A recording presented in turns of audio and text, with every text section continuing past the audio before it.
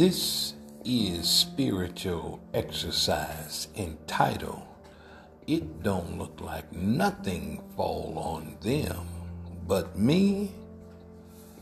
Boy, it is easy. It is real easy, especially when we are caught up in the midst of the trials and tribulation, to look over to the left or the right and see others and how they are walking in their life and begin to judge their easy go living, and look at our life and see all the chaos and turmoil.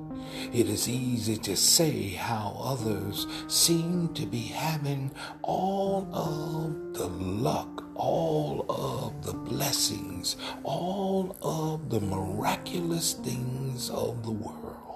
It seems how others are getting fat, how others are driving the best of the best, how others are never getting sick, how others are never fussing or fighting, how others are eating the best of the best, how others are having great big fat pockets, how others are holding hands and smiling at one another, how others are never ever getting a bad bill, how others are able to do whatever they want to do, go wherever they want to go, and acting all the way perfect all the time. But with you and I, it's always a struggle. It is always a difficult time. It is always a bad report. It is always somebody doing something against us. It's always somebody pointing their finger. Always somebody coming in the back door, pushing us down, stabbing us in the back.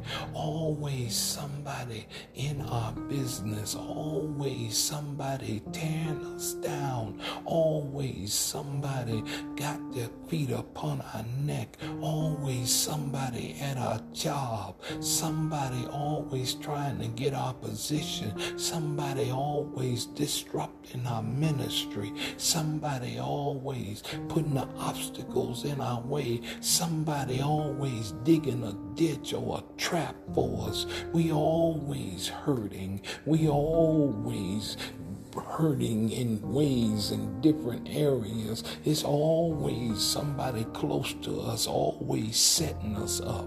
It is always somebody trying to pull us away from the things that we want to do. It is always a situation falling from the sky upon us. It is always what we dependent on being taken away from us. It is always every time we look up, there's something extra in the mailbox. We just don't understand how come it's always us and never nobody else. When we look to the right, they always smiling, they always joyful, they always happy, they always sitting in calmness and in nothing going wrong. They always bellies are full, they always getting bigger, they always dressing better, they always going to the mall, they always going to the movies, they always catching a plane somewhere. When we look to the left, they always jumping around,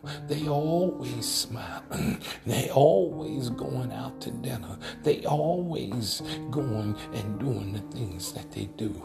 But for and me, it's always tears, it's always an aspirin, it's always a cane, it's always a walker, it's always a wheelchair, it's always somebody pointing fingers, it's always somebody backbiting. So why? I just want to know why. And then we hear the words, quit comparing. Because you see, for the little time you see him, it's always pretending. Because see, the times that you don't see him, you don't hear the fussing, the fighting. See, you don't get close enough to them that you don't see the covering up of the black eyes. You don't understand that the bigger that they're getting, it's not from the eating of the food. It's from the swelling up of the different ailments and illnesses that's going on the inside.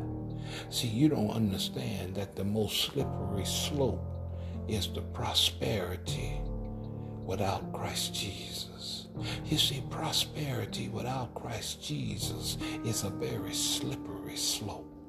Because, see, the enemy keeps you blinded when you don't have Christ Jesus, because he gives you the riches of the world. The Bible tells a story about a man that had so much, and then God told him, "You fool, don't you know that this night your soul will be required of you?" You see, it makes no difference on what they look like on the outside, because when the doors close on the inside, you don't hear about the fighting and the beating. See, you don't hear how the woman is sleeping in the closet because her husband don't allow her to come outside no more. You don't hear how that the kids are being terrorized in the house. You don't hear about they can't eat but until a man tells them to. See, you don't hear about all the destructive behavior, but you know that you have a home in heaven. You have a little trials and a few tribulations. You have some aches and some pains, but you know that there's a home waiting for you, that you're only passing through this old place, that God is with you. It's okay. Remember, don't try to compare. Embrace, because Christ is with you, even unto the ends of the world. This is our prayer, our spiritual exercise.